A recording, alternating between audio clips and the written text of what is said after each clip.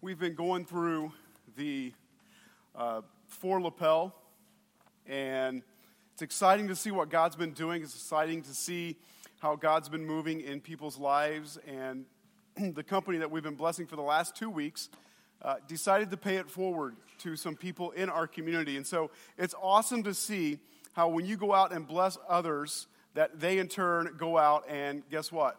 They bless others, right? And so this past 2 weeks, we've been blessing Myers Insurance Agency, and they went out and they blessed a family.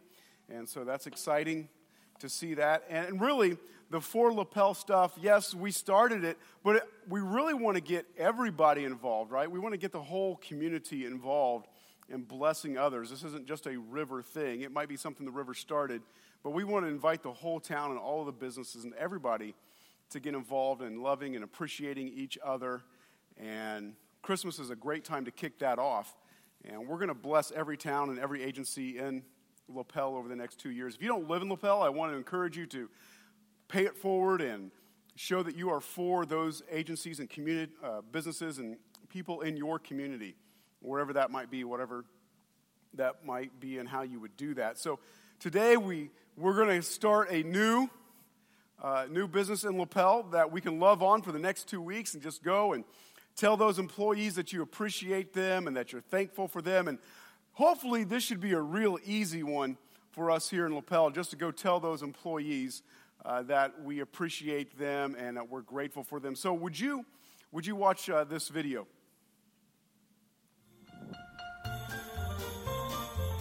Hey, it's me. The next 2 weeks, we are going to be loving on the Dollar General and the employees of the Dollar General here in Lapel. If you live in Lapel, you're really familiar with this phrase. Got to make a DG run. Where would Lapel be without the ability to make a DG run? We'd probably be in a lot of trouble. So for the next 2 weeks, let's love on Dollar General and show them that we are for them. Thanks. All right. How many of you have made that statement, DG run or Dollar General or whatever yeah. If you live in Lapel, you know, hey, I got to make a Dollar General run. I got to go. In fact, I think we made a DG run yesterday, didn't we? Yeah, she's like, yeah. Mm-hmm. Her DG run, though, she came back with Christmas lights. I don't know that was a part of the DG run, but that's okay. You always find something else you need or you got to have. And it's always good just to be able, again, to love on people and to care for people and to show them how much you appreciate them. So for the next 2 weeks, we're just going to love on the employees and the people that work at Dollar General. And again, I would encourage you, if you're not from Lapel or do not live in Lapel, go to your local Dollar General and just say, hey, my church in Lapel is loving on Dollar General employees, and go love on them. Well, last week we covered Luke chapter 2, and we talked about Mary and Joseph traveling to Bethlehem.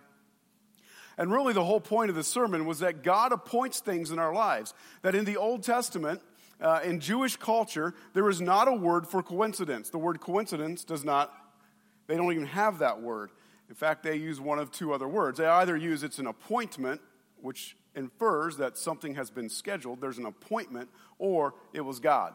And so there's either an appointment, and last week we talked about that there was an appointment, there was a decree, and that God uses natural means and natural methods to accomplish his desire and his will.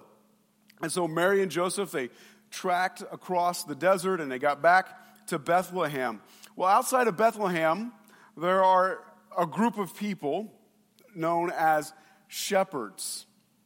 And what we're going to talk about today, last week was Christmas, God's appointment. Today is Christmas, God provides. And here's what we have to understand, that God will not appoint something in your life in which he does not plan to provide for. God will appoint things in your life to happen, and they might come out of the blue to you, but they did not come out of the blue to God. And before the foundation of the world, he said that's going to happen in their life, or they're going to make this decision, and even though I don't approve of it, I'm going to provide for them. I'm going to take this situation, which is negative, and maybe it's by our own choice. How many of us have made negative decisions before that had a negative, yes. And God says, that's not, I don't want that decision, but I'll use it. Because God is completely resourceful and uses whatever he can use to bring us into a closer relationship with him. And so God will provide for you in that appointed hour or that pointed need. You see, a lot of us sometimes, we try to move forward in our lives and we try to get positions, maybe on your job, or maybe try to get positions in the community, or our talents sometimes, our abilities take us where our character can't keep us. Let me say that again. Our talent can take us where our character can't keep us. You know what I'm saying? That sometimes our talent is better than the character that's inside of us, and so all of a sudden, we blow it. We lose the position because our character was not as strong as our talent. You don't have to look very far. Just turn on ESPN and you'll see plenty of athletes who had better talent than they had character. It's not hard in life to see that. Now, we don't see it as often when it's the VP or manager of a company. That's not on the news quite as much as athletes, but it happens all the time. It happens all around the world, that we allow our talent to take us where our character can't keep us. And so God says, okay, I have an appointment for you and I'm going to provide, but the question is, will you walk in the provision that God's given you? Do you walk in it or do you turn it down? In Luke chapter 2, let's continue the story in Luke chapter 2, verses 8 through 14. And there were shepherds living out in the fields nearby, keeping watch over their flocks at night. An angel of the Lord appeared to them, and the glory of the Lord shone around them, and they were terrified. But the angel said to them, "Do not be afraid. I bring you good news that will cause great joy for all people.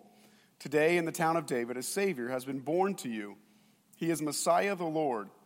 This will be a sign to you. You will find a baby wrapped in clothes and lying in a manger." Suddenly a great company of heavenly hosts appeared with the angel, praising God and saying, "Glory to God in the highest, and on earth peace to those on whom his favor rests."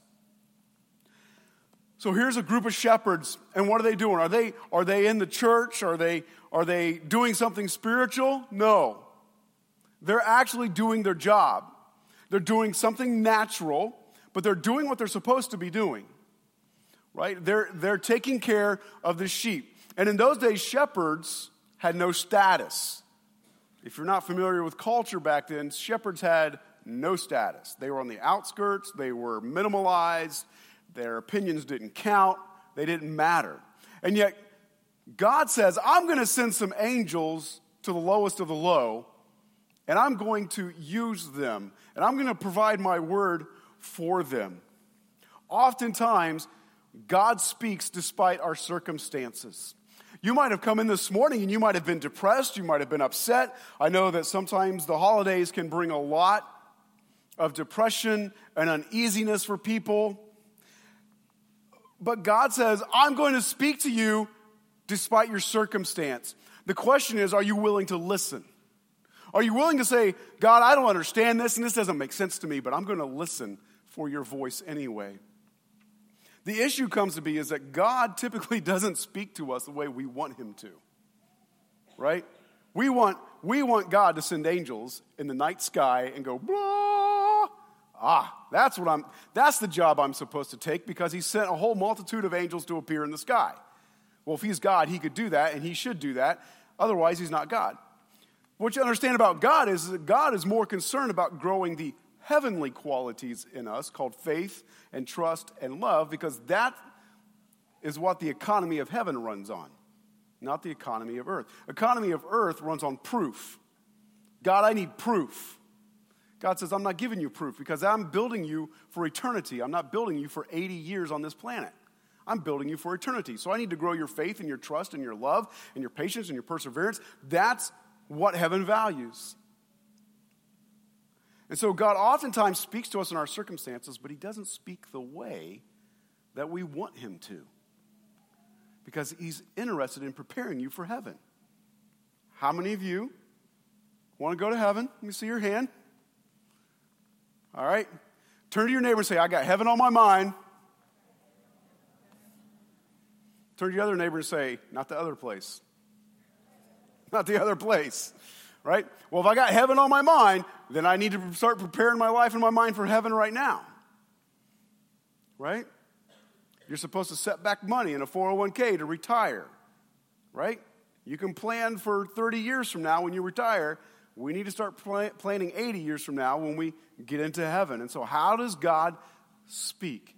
What are some of the ways that God speaks? Well, one of my favorite stories in the Bible is the prophet Elijah. And he goes to the prophets of Baal and he basically challenges them. And he says this. He says, whichever God, Jehovah or Baal, we're going to build an altar. And whichever God answers by fire, that God is God. And so just to summarize the story for you, Israel has gone astray. Okay, they have a queen named Jezebel. And Jezebel has brought in Baal worship and set up Baal temples and Baal poles all over the nation of Israel. God is despised. God himself actually is very angry at this. And so he sends his prophet Elijah in, and he says, go tell them I will not tolerate my children disobeying. And so Elijah goes in and he challenges the prophets of Baal. Long story short, God, Jehovah, answers by fire. Elijah then issues an edict and says, all of the Baal priests and the Baal prophets need to be killed right now. And so he kills over 400 of them. Now Jezebel, the queen, is furious with Elijah. Elijah just had this major victory in his life. The queen is on the hunt for him. And essentially what happens is Elijah goes into an extremely deep state of depression and hides in a cave and says, it would be better if I would just die. I would rather be dead than to continue to live like this, is what he tells God in his prayer. And so we come to the point where God's ready to speak to Elijah in his depression. And so in 1 Kings chapter 19, starting with verse 11, it says this. The Lord said, God's talking to Elijah in his spirit, and he says, okay, I want you to go outside of the cave. The Lord says, go out and stand on the mountain in the presence of the Lord, for the Lord is about to pass by.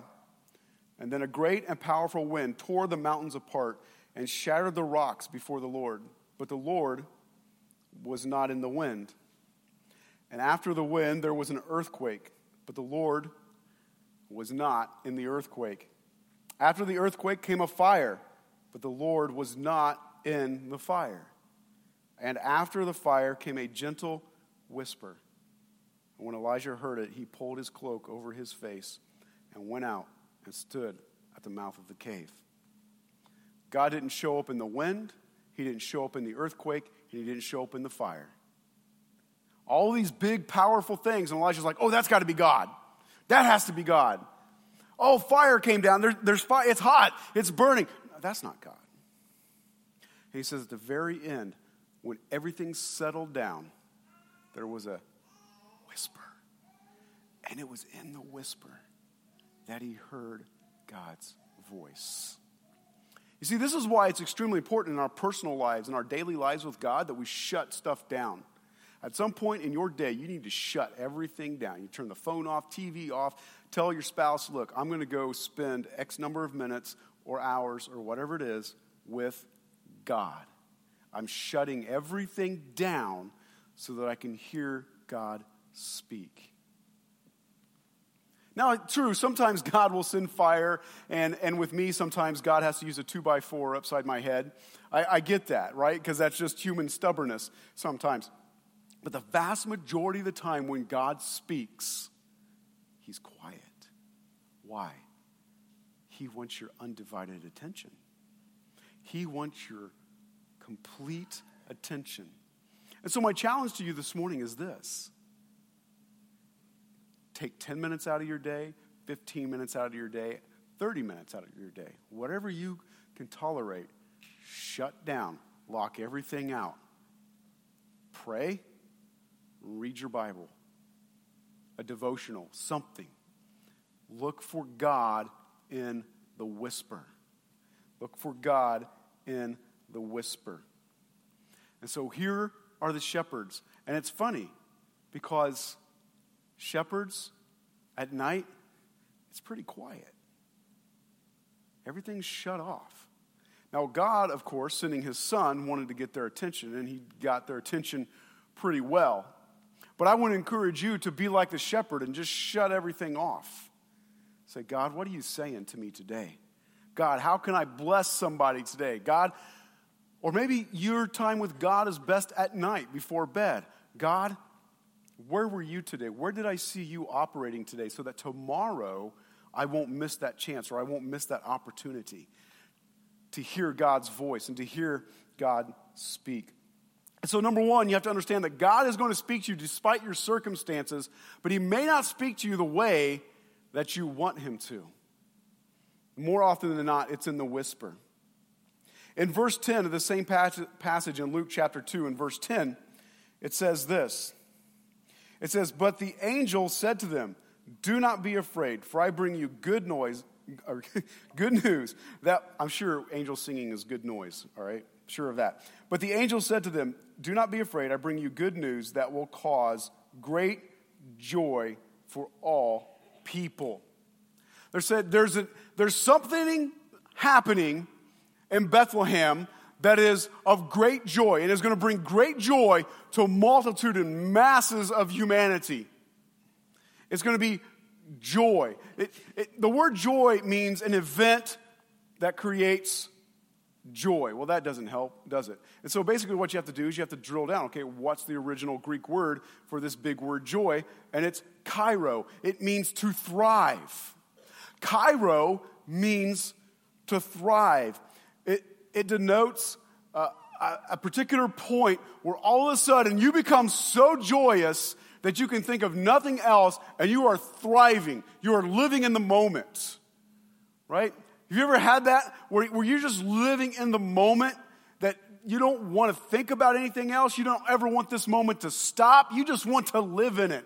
This describes joy. I don't want this moment to ever end. This is exactly how life should be every day of the year, every day of my life. This is joy. I am thriving. Everybody knows my name. I'm on top of the world. And the Bible says in Luke chapter 2, verse 10, that when the angels announced this, that the shepherds had kairo. They were thriving. Do you want to know how to thrive? Do you want to know what it takes to thrive in life? I do.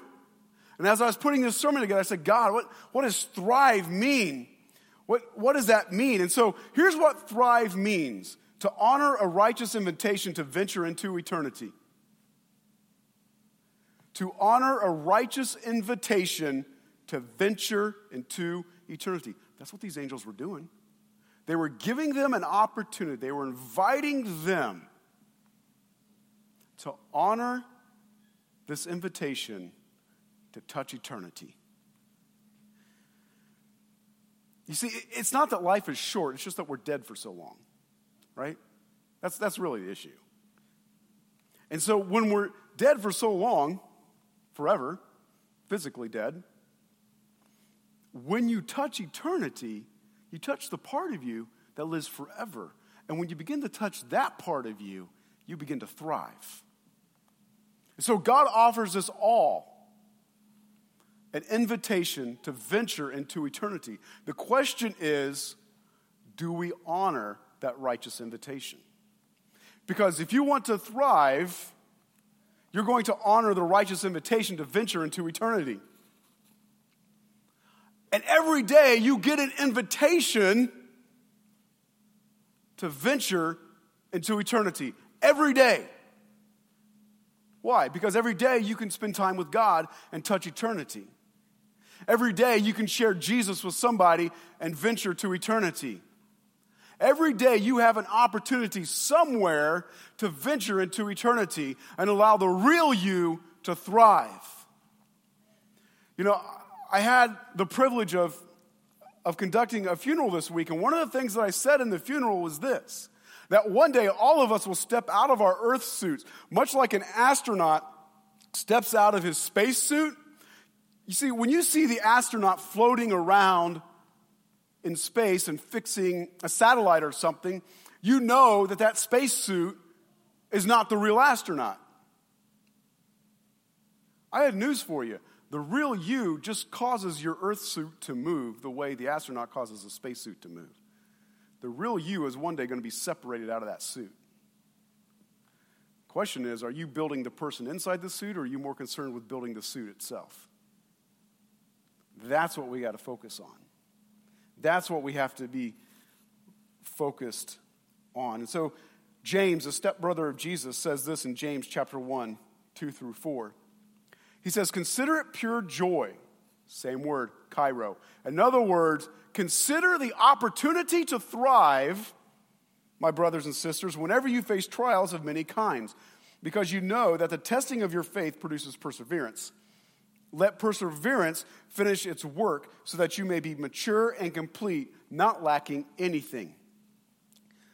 He says, consider it, when you face a trial in life, consider it an opportunity to thrive. Consider it as an opportunity to honor a righteous invitation to venture into eternity. I've got a problem in my life. It's now an invitation to tap into eternity. Do I tap into eternity, or do I try to solve the problem on my own? What's it going to be? Am I going to tap into the eternal in my life, or am I going to keep trying to push this thing with my own logic and my own reason and my own ability? What's it going to be? Do I tap into God? It's interesting because in the English, we don't really have a word for it, and so oftentimes it doesn't get translated in James. But he actually says, consider it pure joy or thrive.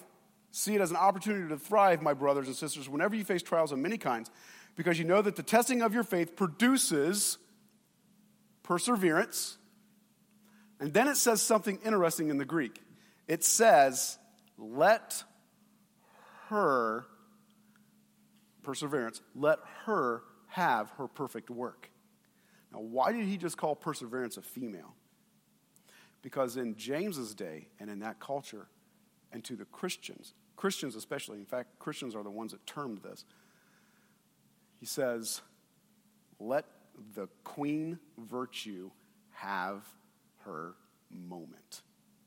Perseverance and endurance was considered the queen of all virtues. And so James says, let her work it out. The queen of all virtues. I suppose if love is the greatest, being the king, then perseverance is the queen. And he says, let her, when he uses it in the female sense because his readers would have known that, oh yeah, perseverance, endurance is the queen of all virtues. Let her finish the work so that you may be mature and complete and not lacking anything. So, the writer of Hebrews, in Hebrews chapter 12, 1 and 2, therefore, since we are surrounded by such a great cloud of witnesses, let us throw off everything that hinders and the sin that so easily entangles, and let us run with perseverance the race marked out for us, fixing our eyes on Jesus, the pioneer and the perfecter of faith. For the joy set before him, he endured the cross, scorning its shame, and sat down at the right hand of the throne of God. Who's he talking to? Christ. Who's he talking to? Christ followers and non-Christ followers? He's talking to Christ followers. He's talking to people that are following Jesus. And he says, listen, you are surrounded by a cloud of witnesses, of people that have gone on before you. Some people we know about that history records, and vast many history does not record. And he says they're all cheering you on. They're all pulling for you. They've ran this race. They've completed their race. Now you're taking the baton and you're running it. You have to run the race. But listen, to run the race, here's what I know about runners. The vast majority of them actually enjoy it. Do they hurt? Yes. Is there pain? Yes. I have friends of mine that run marathons, and they will tell you that somewhere in that marathon, your body hits a wall, and you will want to quit. In fact, you will mentally say, I can't do this anymore. My leg is going to snap in two, or my lungs are going to blow up, and you will feel like it. And they say, but when you feel that, you keep running. Why? They say because it's a physical wall that your body has reached its limit, and it doesn't know how to keep breathing, or the legs don't know how to keep running. They say, but if you mentally force yourself to do it, you will eventually break through that wall and get a second wind. But they say, and what I've been told from my friends is the vast majority of people just quit because they can't handle the pain. They say, but if you learn to run through the pain, you get a second wind, and you can go another 10 miles. Like, another 10 miles? Can't even get to like 10% of the first 10 miles, right? And so the writer of Hebrews says, keep running, because as you're running your race, the people are cheering you on. They're there for you as encouragement, right? But he say, when you break through that wall of pain, you thrive. Because now you've gotten to something that only the 15% of the people know how to get to and get through. Now think about that for a minute. You thrive. And so he invites you to run. He invites you to keep running and to keep pushing and to keep going. He invites you to honor a righteous invitation to venture into eternity. This is your moment. This is your opportunity to thrive. When troubles and trials come, you were meant to thrive. Turn to your neighbor and say, I'm going to thrive. I'm going to thrive. I'm going to thrive. I'm going to bust through the wall. I'm going to keep running. I don't understand it. It doesn't make any sense, but I was meant to thrive. And I'm going to honor the righteous invitation to venture into eternity. And so the angels show up to the shepherds and they say, joy, thrive. It's time for humanity to thrive. It's time for humanity to thrive. And number 3, the third and final point is this, that God provides. You know, last week we talked about God appoints things in our lives. God schedules things in our lives. Or sometimes we schedule things based on our decisions, good or bad. But God knows that. And so he provides in that moment. And so what does he do? What do the angels do? What do they tell the shepherds in Luke 2:12? This will be a sign to you. You will find a baby wrapped in clothes and lying in a manger. Here's your sign. Right? That's what they tell the shepherds. Here's your sign. Let me ask you something. Bethlehem's about 300 people. How many babies do you think were born that night in Bethlehem out of 300 people? Not many. And if there were, well, here's your sign. This one's lying in a food trough. Now, how many babies were born out of 300 people lying in a food trough that night? You're right, Joey. 1. 1. Here's your sign. This is what you're looking for. When you go into Bethlehem, a town of about 300, now it probably had swelled quite a bit because of the census and people having to go back to their hometown, so it might have doubled up to 600 or 800. So when you think about that, okay, here's one baby lying in a food trough. You know what a sign represents? A sign represents you're on track. So when you're running this race and you're thriving and you get to a mile marker or you get to some marker, right? You realize that this is my sign. I'm on the right track. Now, sometimes your sign is the enemy because the enemy gets mad. And so he's going to put things in your path to make you think, I can't be on the right path. This is too hard. This is a struggle. This is tough. But just know that the enemy is going to fight you. It's a race. He doesn't want you to finish it. And so here's the sign. What's the sign? Your baby is in a manger. Your baby is in a food trough. You know what a food trough is? Think about this. I got farmers in here. I got people that own livestock in here, and I got plenty of you that have worked on a farm. You know what goes in a food trough, especially if you own pigs, right? It's dirty. It's nasty. It's a very low place. It's not some place you take your newborn infant and lay him in it, right? Now, I'm not saying that, Joseph, one of his to-do lists that night was to clean out the food trough. Like, you got to clean that out, right? You bleach that thing out. I'm all about, ask my wife, I'm all about bleach. I use bleach. I've ruined so many pieces of clothing because I use bleach on everything. I'm like, what's wrong? My arthritis is acting up. I'm like, dip it in bleach. Bleach will fix it. Bleach fixes everything, right? She's laughing because she knows it's true. I'm like, bleach it. And so anyway, Joseph's probably cleaning out the trough. Mary's giving him his to-do list, right? And she's like, what is that crusty thing right there? Get that crust off you got the Son of God. You got the guy that's going to make Israel a world power and set up a kingdom, and you're going to put him in there with that crusty. Get that crusty off the side of that trough, right? I mean, it's just some picture of the conversation that they're having. Think about that. It's not a coincidence that he was laid in a trough in a town called Bethlehem. It's not a coincidence. Remember, God appoints things, right? God appoints things. God has a plan. God has a purpose. In Micah chapter 5, verse 2, several hundred years before Jesus was ever born, the prophet Micah says, "But you, Bethlehem of Ephrathah, though you are small among the clans of Judah, out of you will come for me one who will be ruler over Israel, whose origins are from old, from ancient times." So Micah prophesies several hundred years before Jesus is ever born and documents and says, Bethlehem, you might think you're small and insignificant, but know this. The one who is from ancient times, the one who created time itself is going to come in Bethlehem and he's going to visit you. Now, why is it not a coincidence that Jesus was born in Bethlehem and put in a food trough? Well, the word Bethlehem itself in Hebrew is Bethlehem. Bethlehem. Sounds a lot like Bethlehem, doesn't it? It's two words. Beth, the word Beth, or Bech, means bread. Lechem means house. Essentially, Bethlehem means the house of bread. And the bread of life gets laid in a food trough for all mankind. It's not coincidence that the bread of life is born in the house of bread, put in a food trough, and then announced to shepherds what humanity needs to eat and to live and to survive on is in a food trough at the house of bread. Listen to what Jesus said. We read it for communion this morning in John chapter 6, verse 35. Then Jesus declared, I am the bread of life.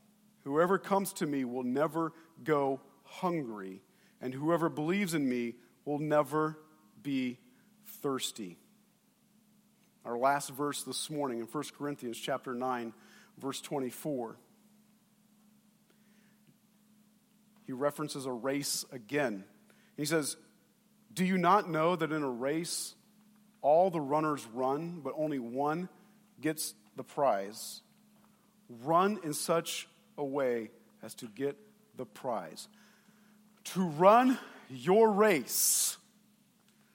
I'm getting ready to tie all this up in about 60 seconds. But to run your race in your life, to do the things that God has appointed you to do, to thrive, right? If you are going to thrive, to honor the righteous invitation to venture into eternity, if you're going to do that and run your race, if you're going to run the race, you need to load up on some carbs. And Jesus says, I'm bread. And if you're going to run the race of life, you need to load up on carbs. So all you bread lovers, I'm sorry, all you keto people this morning, all right? Turn to your neighbor and say, it's okay to eat carbs. Look at your other neighbor and go, I want some bread. Look at you all you women high-fiving like, I get off my diet now. Right? Every runner knows they have to load up on carbs before they run a race. Why are we trying to run the race of life and not loading up on the carbs that Jesus provides from the house of bread and a food trough right from day one? He says, I'm what you need. I'm what you need. Listen, God might appoint some things in your life, right? But when that appointment happens, good or bad, God's going to provide. And what's he going to provide? He's going to provide his voice. He's going to invite you to thrive. And then he's also going to provide whatever it is that you need. If it's carbs, he's going to provide the carbs. So when you just pick out on the rolls and on the cake, be like, my pastor said I could eat this. Right? But what you really need to consume is the life of Christ for this race we call life. And that was the invitation of the angels to the shepherds, was to say, hey, today there's an opportunity for you to begin to thrive. It's at the house of bread, laying in a food trough. Will you go worship him? And that invitation has been made every day for the last 2,000 years. And for 4,000 years prior to that, people were pointing to it. And now we get to live in it. So that's my invitation to you this morning. Will you choose Jesus as your bread for life? Let's stand up. I'm going to ask Aaron and Lori to come down here. And if I can have Steve and Bonnie to come down here on either side. As we close out in song this morning, if you're here this morning, you've never made Jesus the Lord of your life. You've never said, you know what, I want Jesus as the sole motivation for my life. I want Jesus to be my bread that I live on. If that's you and you're here this morning, I want to invite you to come forward. I want to not only invite you to come forward, but if you don't want to be in front of everybody, go back to the connection table, fill out a card that says you accepted Christ or you want to be a follower of Jesus, and I'll call you this week. We'll talk, we'll touch base. If you need prayer for anything else as we close out in song, I just want to invite you to come forward.